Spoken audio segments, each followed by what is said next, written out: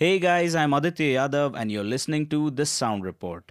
In this podcast, I speak with some of the most talented professionals in the movie industry about the various production and post production aspects of sound for films. Being a sound designer myself, I have always been curious to know how other sound designers and mixers work. And this podcast is just an attempt to explore the art of sound design further. So, whether you're an industry pro or just starting out, I hope this podcast packs a little something for all of you. That being said, thank you so much for joining, and let's roll the intro.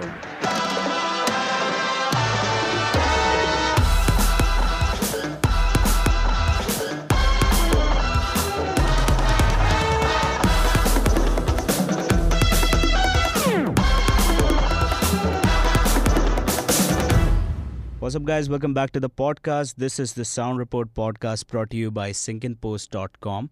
You can listen to this podcast on Anchor.fm, Spotify, Google Podcast, and Apple Podcast. Okay, so we are kind of breaking the usual structure of the podcast today, and I only have my guest to blame for this change. Mainly because my guest for today comes with a kind of experience that can't be restricted to just one form of storytelling through sound. And as the title suggests, we are not going to talk about a particular film today, but we're going to touch upon the various aspects of my guest's sound design journey so far.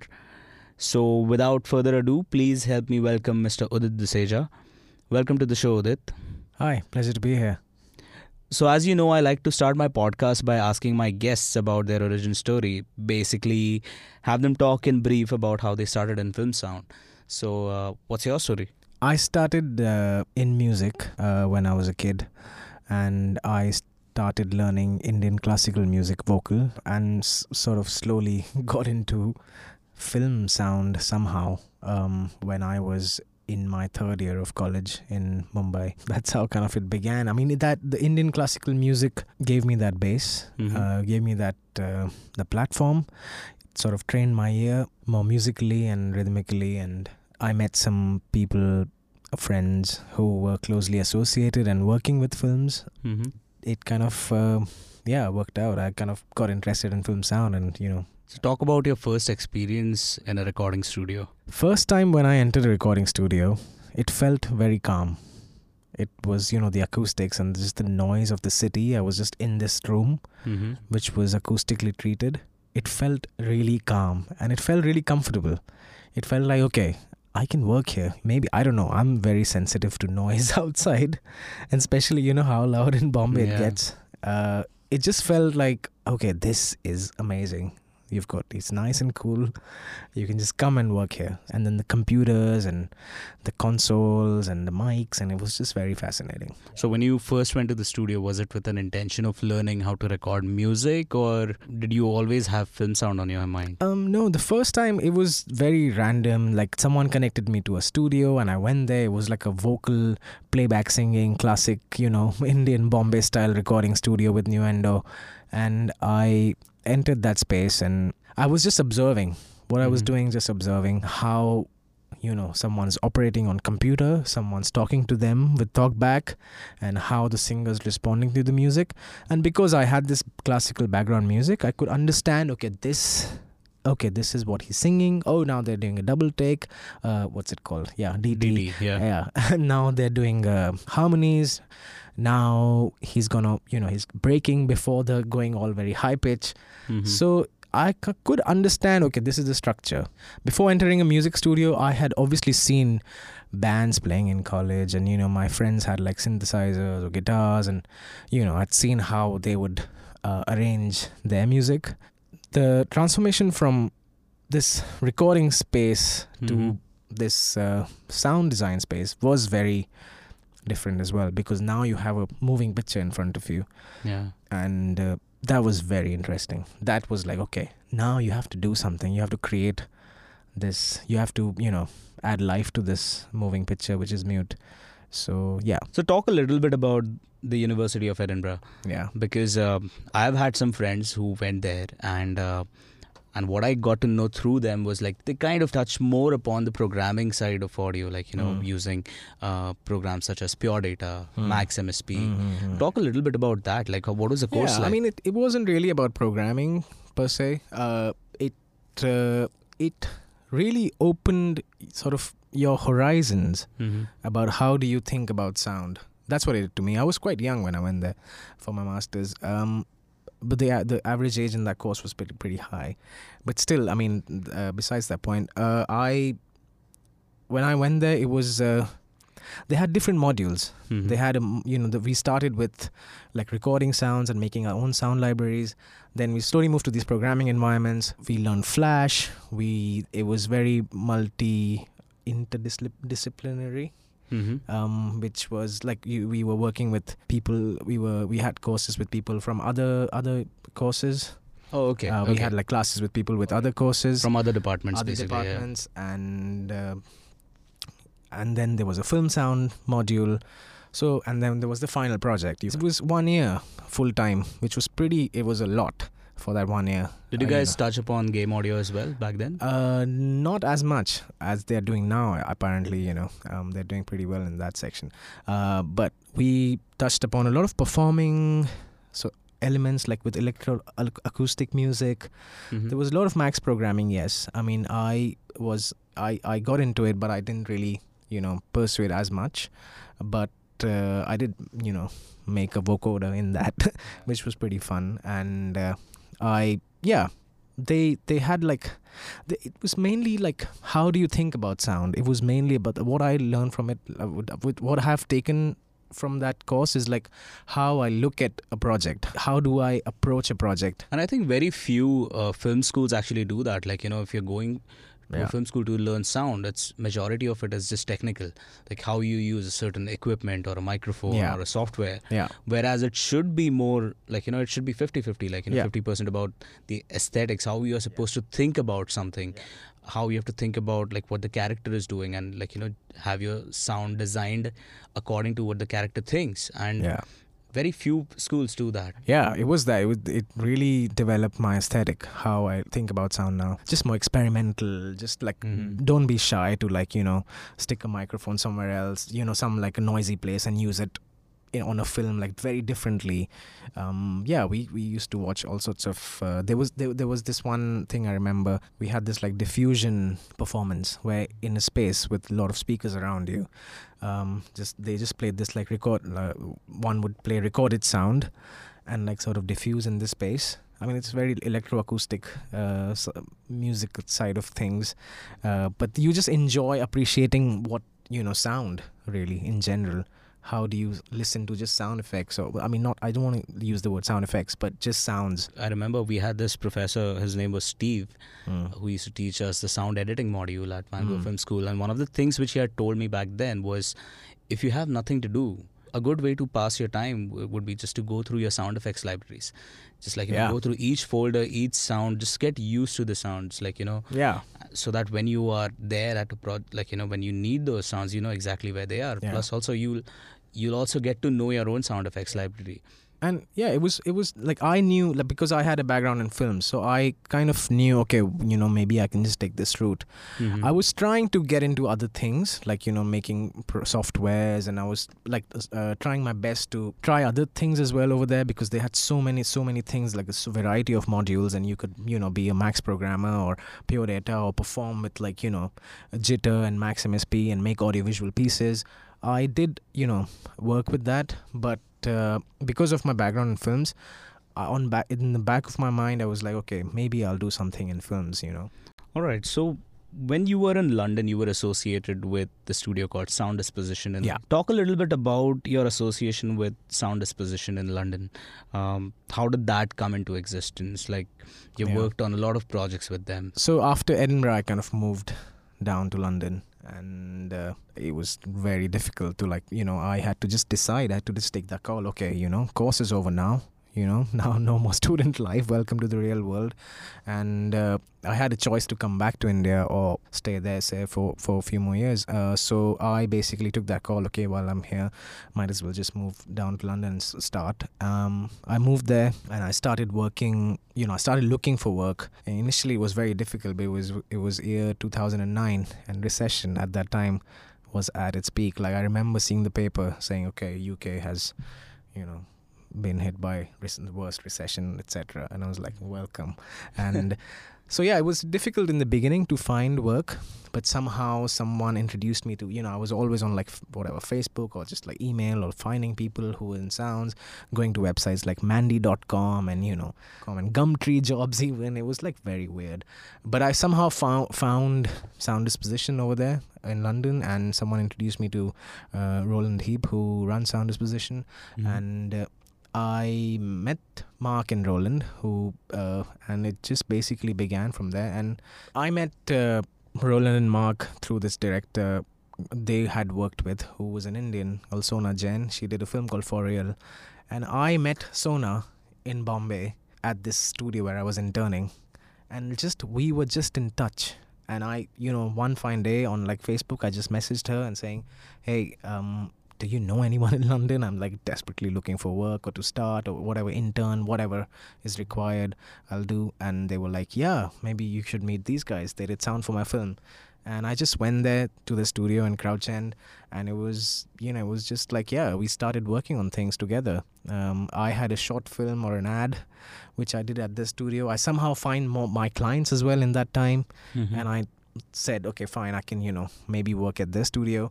So we were all like freelancers, but Sound Disposition has been really instrumental and supportive on how my career has shaped up.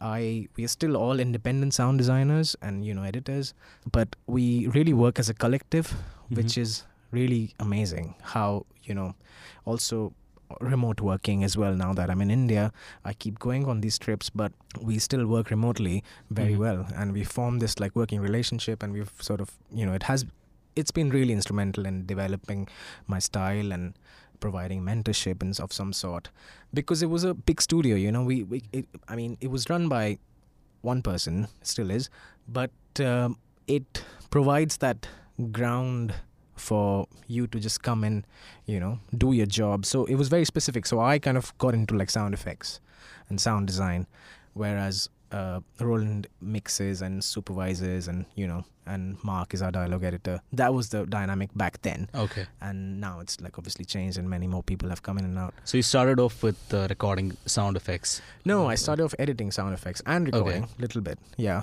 But mainly from like, going to the libraries. And the first project, actually what we did with like a proper first project, was a recording project in Kashmir.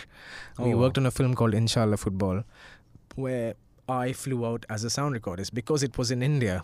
So it was just easier for them to like send, because I had an Indian passport. So I came to Kashmir to record this documentary feature, which went, I was there for 40 days in Kashmir, and then Roland joined us. And the first project was actually recording locations sound, like dialogues really.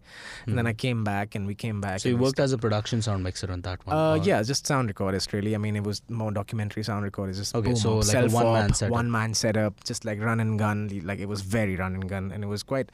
We were making a film on these two boys who used to play football, and it was quite fun. It was quite challenging. It was figuring out the story as well, because they were doing that. Yeah, it was a documentary, so we were following them, and it was just like, okay, this is a good moment, let's just film this. So we had to be prepared with our mics, and we were just like discussing every day, every night, like after the shoot. Okay, now what happens? And with the director, and everyone used to just sit, and in the end the director used to take the call. Okay, this is what we're doing tonight or next day. So what was your workflow on the films on which you worked overseas, like where you were associated with Sound Disposition while you were in Bombay? Because I had worked there for a few years already, we kind of knew how our working style methods were, because I was only handling sound design and effects. It was kind of straightforward to work remotely as well, because we had regular Skype calls and we had a regular email things, and they uploaded the picture to me and I get it, and then I start work on it. We used to spot the film on Skype together. Like I remember this one day we were having like four-way Skype conversation, which was London. A Foley artist and editor was in Germany, and there was another sound effects editor, Enos, who was in Manchester, and I was in Mumbai. So yeah, we had this like 4-way Skype conversation, which was very cool. I mean, it works to have like a previous association with these guys. Like, it does, yeah, you have to definitely. talk less in such situations, right? Like, because you understand how the other person works and what the other person expects from you. Yeah, absolutely. Because as I said, because I had worked with them previously, and we kind of knew each other's working styles and what were the expectations and how, and yeah, it just really helped me to work remotely as well from here. I just had to follow the notes and follow the guide track, use my own instinct and my own judgment on the film, and so sort of draft those effects there or sound design stuff and just send it across and then wait for the notes. Really, that was the thing. We had our own there was a template set by them, which I had got, and following that template, because obviously that makes sense, and just start get the job done, really. So what is it like working in Mumbai and in London? What are the similarities and the differences in the workflow in both the countries? They are very different, but at the same time, the internal workings are all pretty similar.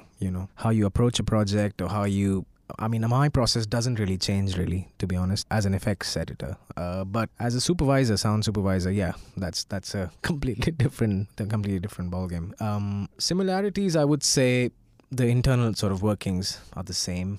You get a project, you spot the film, you start working on it, and it goes to the mixing, and yeah, it's out.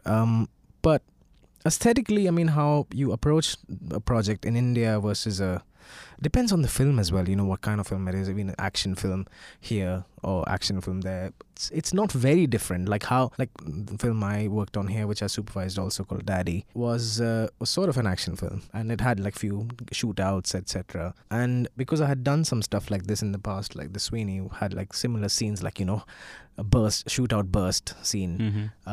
So yeah, I knew, okay, I need to have my ricochets separate, I need to have my impacts, and I need to have all these layers for the mixes to pan across or whatever, because I was going to be at the mix myself anyway. But it was still a bit different because how each director was responding in Daddy, especially, like there were some bits where the directors wanted the music to be loud in the beginning, or the gunshots to be loud in the beginning, and then the music kicks in, so that you've had it just depends on story to story. But working culture, it is different. It's two different countries. I am programmed completely different when I'm there, and when I'm here, I think a bit differently. It just depends on the project also. Like the team you're working with, I'm more comfortable working in London with them because everyone has a certain role. Everything is more streamlined. But here, I had to find my own team. Every project I had to regroup with other people. And do you normally share your templates? Say if you're a sound supervisor in India, like do you still have like the same template go to your editors as well? Yeah, absolutely. I mean, you set up the template with the editors in the room. You see the film. Okay, let's have this. Let's have reverbs or whatever already there for the mixer. Speak to the mixer before. Okay, we are doing our own exterior slap, or we're doing your own room reverbs little bit just for the effects. You can change it for the Foley or whatever if you want. Keep the same reverb for the dialogues as the Foley. So yeah, we do have one of the difference which I personally have noticed, like just by watching the film, not by working in two different countries, is the way we approach music mixes. Because a lot of the times, like the films in India are more music driven, and most of the times, like your sound effects, your ambiences, your Foley take a back seat. Yeah, that's true. I mean, definitely. But I have done films in India too, which are more sound design heavy. But the commercial mainstream cinema here is more music driven, and more dialogue and music are the king. Really, sound effects is just there. You see a door, you hear a door, but I've been lucky enough to work on the projects in India too, where sound design was given a lot of importance. Like on Daddy especially, the director was really really into sound, and at the same time we had to also see the commercial side of things, so we had to have that musical element, which took over. Secondly, I think just aesthetically, I don't know, maybe it's different soundscapes as well. We need to realize Indian soundscape is more noisy, the world is completely different. An Indian film set in India is different. A British film set in England is complete. You have the classic sort of British sound, which is which is different, and the moods are different. How the films are lit is different. So that I definitely react to that a lot. Like if I see an Indian noisy environment, I will know, okay, this is how it's going to sound like, and I will present that to the director. But in England, it's like, I will slightly go experimental there. I think that happens. Like there's a film which we're doing right now. It's mixing in England, but I've done the sound design already. We have experimented with a lot of drones and, like low frequencies, and not obviously jumping over the music. I mean, they sent me the music bounce from the composer, and I kind of like have shaped my design around it. Whereas if I try to do this in India, I tried to do this in On Daddy, it was a bit like, why are you doing music work? I was like, okay, well, I was just experimenting. So there is this cultural difference of looking at. Nothing is wrong or right. It's, we have the same equipment, we have same facilities. It's just how you look at things aesthetically is very cultural, I feel. Over there, I feel like you can use sound to tell a story more. And by over there, I mean the projects I've done over there. And the projects done over here, it's more, I have tried to add my 2 pence to a film, but the commercial cinema, commercial cinema doesn't really allow that much. But I have done a lot of short films, experimental work, which has allowed me to do that. Where there has been zero music, where I have given pictures with no sound at all. And there's one director I closely work with, Karan Shrestha. He's an artist, filmmaker. And we've worked on like 3-4 projects now, and his work has been shown around the world in like galleries and festivals. So you have this artistic side in India, which is not mainstream, where there's a film we did, which had no music, no sound at all when he shot it. It was just like, live sound, and we had to create that whole sort of ambience around it, create that mood. Oh, is it drums and drones you're talking about? No, it's Descent. It's called Abrohan. So that was very interesting, and I got the Foley done in Germany, and it was very cool, the experience and how he looked at sound. And I think your speciality is like looking at your work, listening to your work, and the films that you've worked on. I found out that the special sound designy aspects of a film are kind of your speciality, and you have worked more on such projects. Like iBoy is one of them, which I thought the use of the phones and all of those, it was very nicely done. It's very interesting to hear such sound design. It's always I enjoy that kind of work. So you want to talk a little bit about iBoy, just briefly about what the process was like, what the brief was like from the director to you? Yeah, I mean, it's been a long time. I can't remember the brief, but I remember recording a lot of sounds. Sound Disposition provided me with an Electrolush by Lom Instruments, and I went around the studio recording the mixing desk and just the electromagnetic sounds to use that. I mean, that was the base of my sound design. I felt we should just definitely do that. And then we came up with this, while we were spotting the film, I kind of came up with this idea of the how the mobile interference happens, the that sound to sort of trigger his the character's when he starts perceiving sounds from other devices. So we used that little bit in the thing, and and obviously our team sort of made that into a bit more. So and that was kind of, and all the beeps and bops were created from libraries, or we recorded some I had on my Ableton. I just had a synth stuff, I just made quickly some things. I had designed some sounds for the beep stuff, and just placed them correctly to get the vibe, really. And it was mixed really well as well, with the music and everything. Okay, so for anyone who is wondering where they can watch this film, the film is called iBoy, and it's available on Netflix. And you could just go and watch that film. Mainly from a story standpoint, it's a very good film. And what the sound design does to tell that story it's just great work, is what I feel. So the other thing which I want to talk to you about is the short film called America. That you have worked on as a sound designer. And when I watched the film, it's it's not your typical kind of a narrative where you see a duck, you hear a duck. It's not that kind of a thing, and it's very abstract.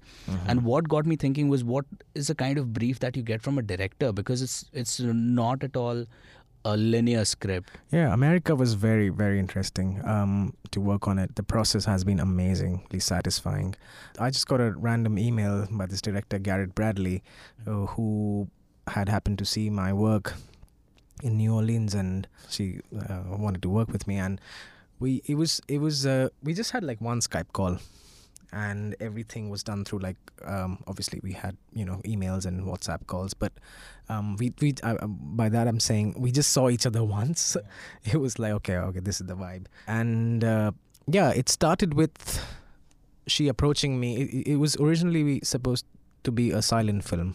Mm-hmm. And it had already been selected for Sundance Film Festival, which happened earlier this year. And she just wanted a mix to be done of some sort, because there was a composer already on board who had just given some of his music to her to place around. It wasn't really scored to picture per se, but when I got the film, it was supposed to be a silent film. There was no dialogue, and she just wanted some story to be told with sound kind of thing, but more impressionistic rather than like very literal. Mm-hmm. So we went through a lot of iterations, but the first time which I presented her something, she kind of got the idea, okay, this is what can happen. And she just wanted to push this idea of just using sound design and music, sort of ambient sound design, which I also love doing, and just using bits of music, bits of voices and crackles and just distortion and just just a soundscape of a lot of things. Mm-hmm. That was the whole idea behind it. I mean, there was a scene in the film where you kind of it's hard if someone can watch it somewhere. Mm-hmm. I'm sure it'll be out soon. It's traveling around the world doing festivals right now, but there was a scene where there's a scene where the Hammersmith is sort of hitting with hammer and hi-hat. I deliberately did not want to sync the hits. Right. I had to just create a rhythmic pattern where you feel a little disjointed from the reality. It does evoke an emotion as well. Yeah, it does make you feel like you're in a dream. It's shot beautifully on 35 with archive footage, and it's black and white. And it talks about this really important time in American history where blacks and the whites were working together. And it also touches famous historical events in black history in America. Mm-hmm. So yeah, it was very delicate, this project. They've been making it for 2-3 years, and I was really lucky enough to be working on it, and I kind of understood what Garrett wanted, and I gave her my style of working, and which she really liked, and it turned out to be what it is now. And now we are making now Garrett's really interested in making this into a 3-screen installation piece, which will be installed in some galleries.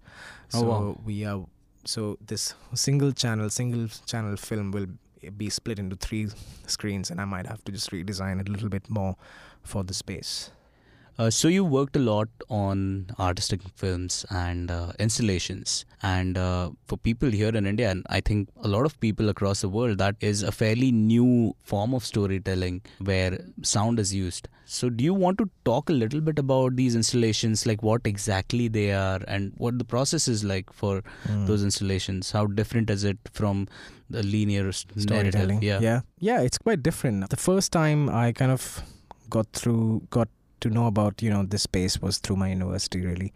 That you have a cinema space, and then you also have a gallery space, and any space can be transformed into a performing art visual experience space.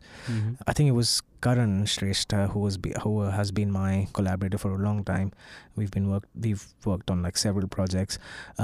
He came up with a film which was going to a festival, but it did not. It ended up in a gallery. It was like a short film. It was very different. You are basically designing sound for a gallery space, not for a cinema. Firstly, it could be in 15.1 audio, it could be in 2.0, it could be in mono as well. It could be for headphones, it could be for... So the format depends to a project to project. So I sort of got to know about it whilst just researching and in my university, really. And somehow got these projects and just gravitated towards them because I was interested in it. So talk a little bit about the workflow in regards to mixing these art installations. Did you have to set up a new room altogether to have these installations mixed properly, and like was the size of the room exactly the same as like the final installation was going to be? Or the film you're talking about, the 15.1, is Purple, and that came through Sound Disposition London, where they basically designed this room specially, with which it had like 6 screens to work with, and 15.1 audio was the gallery spec. It was presented at Barbican in London, and we somehow figured it out how to design sound for it, and it was completely different. And we're working with 6 screens, telling one story. This is this artist, filmmaker John Akumfra, who usually uses multi-screen work. But at the same time, I've done a project here which was commissioned by the Goethe Institute called Wordscape. It's on my website if you want to listen to it. So that was more like stereo, and it was for a poets. It was for a poetry festival.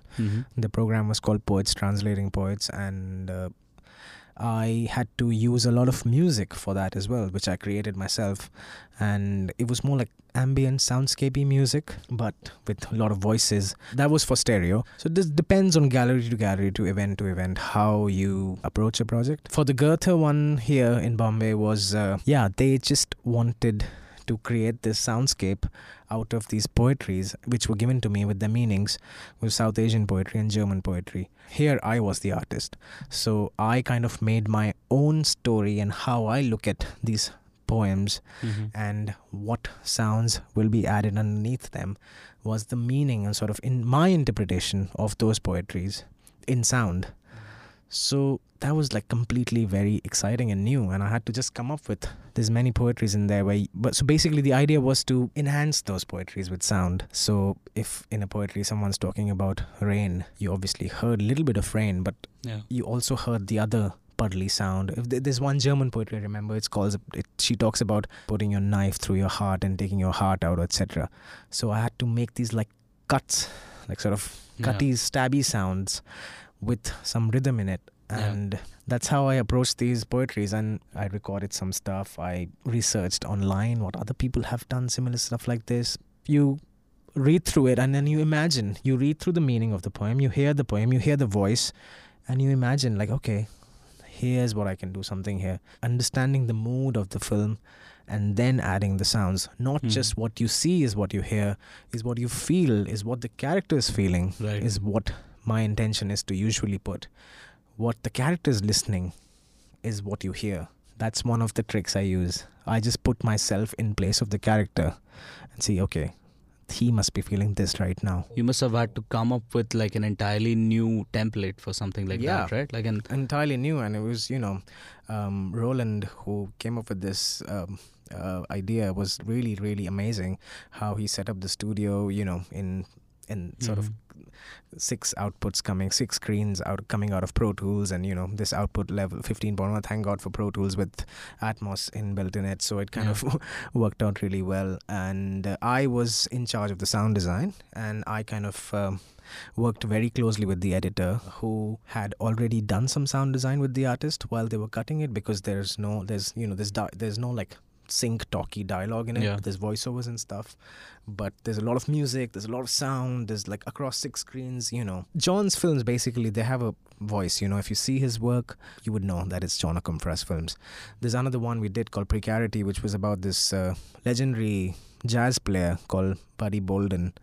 On that I was very much involved, hands-on. That was 5.1 and 3 screens, and because we had done this project with John before, so I knew, okay, this is their process. So I created these sounds in the edit for the editors to use beforehand, and I created some musical textures, recorded some like what you call bowing the cymbals, and those some piano hits, because if it was a jazz musician, so we had to create this sort of memory idea behind it.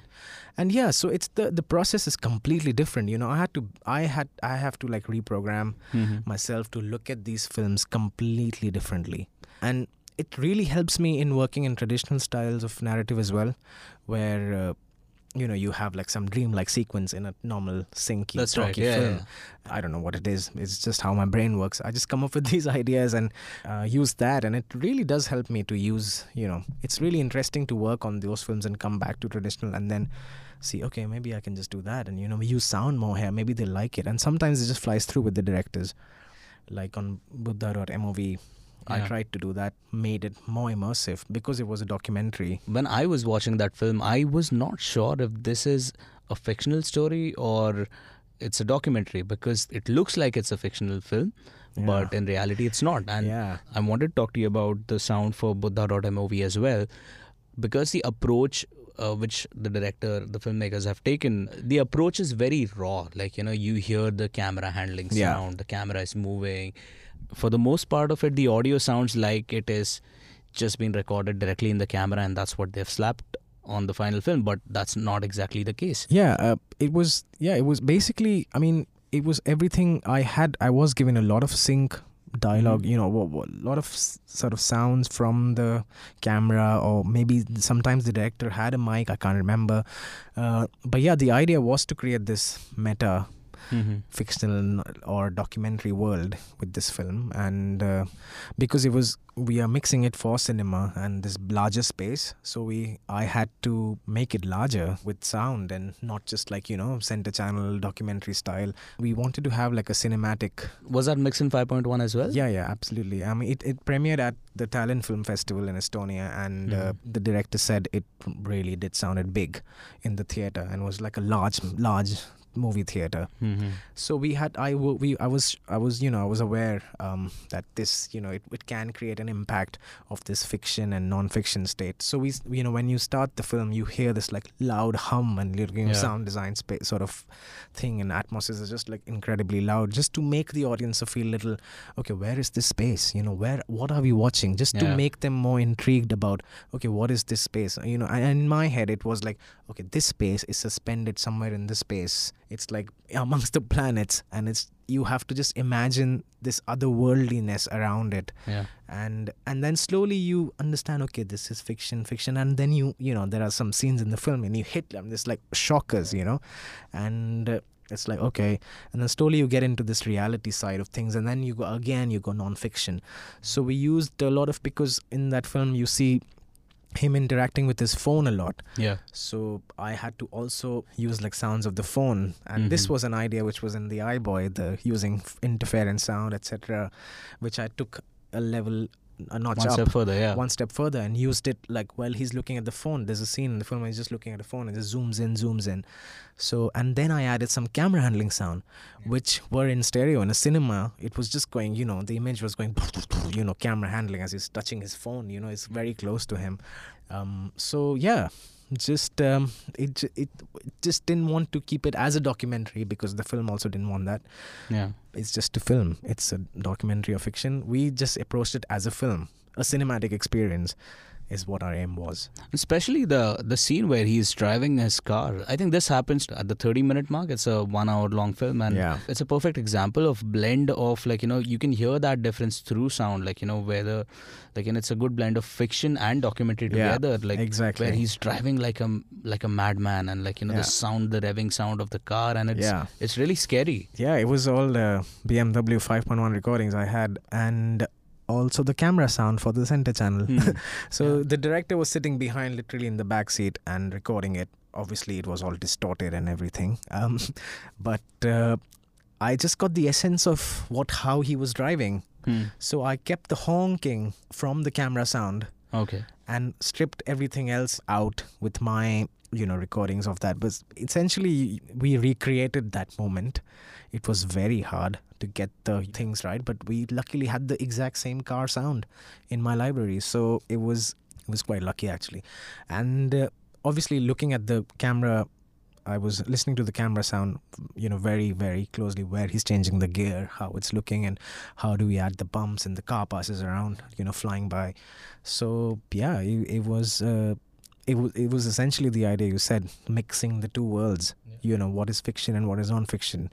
You hear this dressed up environment in the cinema, but at the same time you hear this raw camera sound from the center channel, which just makes you a little bit more edgy. Yeah, that center channel is the documentary part of it. Yeah, And I guess that's how I approached Yeah. that scene. It was like center channel had that distortion, Yeah. but the surrounds were pretty loud on that film. And do you normally record your own sound effects for the films that you work on, or like Some how of does- them. Like every project, we make sure that we do. Like I worked on Gully Boy with Ayush, which I did effects for, and we recorded, all the sounds of Dharavi, as he mentioned also. And there was one film I did in London called American Hero, where we recorded a car door, because in that film the main protagonist had these powers, telekinesis powers. Yeah, I'm always recording sounds. It's for my library whenever I get a chance and whenever a project needs it. Like for Daddy, I went to Charles and Bombay to get the voices specifically, like for ambient voices, so that I don't have to do much crowd sort of acting, just to fill the ambiences. Plus, the crowd dubbing rarely works. I mean, it does, but like for ambiences, Depends and on, it does. depends on the kind of crowd that you get, because most of them are it's very just specific. Like Daddy was very specific Maharashtrian speaking, Marathi speaking crowd, and from Charles, and like you want to hear some like radio playing in the background, and we used all of that stuff. Just like a plastic ball bouncing, tuck tuck tuck tuck tuck. Just in that background, you are somewhere near the kids who are playing. It's evening, 4 o'clock. Something like that. It's stuff like that you're always looking out for. Specific sounds is what I am always looking out for. And it's just one sound which just makes the scene alive. Sometimes it's like, okay, this is it, okay, this is the moment, you add this one, place it correctly between the dialogue, blah blah, and you register that sound to the audience, and that's it, you're in that space, obviously with the other layers of wind, blah blah, room tones, etc. So like you mentioned, you've also worked as sound editor on films where someone else was a sound supervisor for you. Yeah. And Gully Boy was one such film. Yeah. So talk a little bit about how when you're changing these hats, Yeah. when you're going from a sound supervisor position to a sound editor, like what's your thought process when you approach a film like that? Yeah. It's very straightforward. Because I've been doing it for I started off as a sound effects editor. I still am and still sort of, as you said, move through different formats, installation, sound supervisor, talking to the client. It's mainly I don't have to deal with the clients, to be honest. I don't have to deal with the producers. I don't have to deal with the director in some ways. I mean, I would love to speak to the director, but I don't have to. I don't have to deal with the editors. I don't have to deal with the post-production supervisors. I don't have to deal with nothing. I'm only dealing with my supervisor, who's a friend of mine. So it's like, great, man. Look, here's the film. You know what to do on it, and you just go through it once over a couple of beers, watch the film, and that's it. We try to obviously add some nice things to it. It's, something different to it. Every time a project comes, you want to do something different. We wanted to play Dharavi loud, but, because visually it was very loud anyway. So maybe in the mix, it wasn't as loud. But in our edit tracks, if you hear the scenes wherever Murad's house is, etc., you hear a lot of detail. I mean, when we went to Dharavi for a recording trip, we went in the morning, it was like a water world. Like, it's just drainage everywhere, just like water. I mean, like, wow, this is such a good texture for in the morning when everyone wakes up. There's just buckets filling and just like water world. So that was really cool to just to be in that space, and with the sound supervisor, whatever. I've kind of made my position like somewhere between supervisor and effects editor. All right, so that kind of wraps up my questions, which I had for you. I like to end my podcast on a note where if you want to give any advice to someone who's starting out, what would it be? Yeah, it's a great time to be a sound designer. It's a great time to be working with technology and, different mediums. Everyone can record sound on their phone. Everyone can get a Zoom H4n, H2n, whatever. An advice would be, just to be more aware of the world where you live. If you really want to be a sound designer, work on films, develop your aesthetic by reading, by maybe learning programming, knowing how a microphone works, just the basic things. Just get your basics right. Like simple things like that, just get that right if you want to be like, get your technical base sorted. And then to develop aesthetics, you just have to be more aware. Read about the world, read about, the previous artists, read about There's so much information available online, and you just got to be passionate. Someone who really wants to make your career in it. If you really love it, pursue it with all your heart. I think that's some really good advice. You heard it from the pro himself. So I think that's a good point to end this podcast. Where can people get in touch with you? Yeah, if you want to see some of my work, because most of the work is not really commercially out, you can go to my website. It's uditduseja.com, and just shoot me an email. All the details are on the website, and if you have any questions, I'll be more than happy to answer them. All right, there you have it. So thank you so much, Udit, for your time. It was a pleasure having you on the podcast. Thank you so much. Yeah. And to all of you all who plugged in, thank you so much for listening. If you like the podcast, let me know. And if you didn't like it, then definitely let me know. This is Aditya Yadav signing off. Until next time. Bye.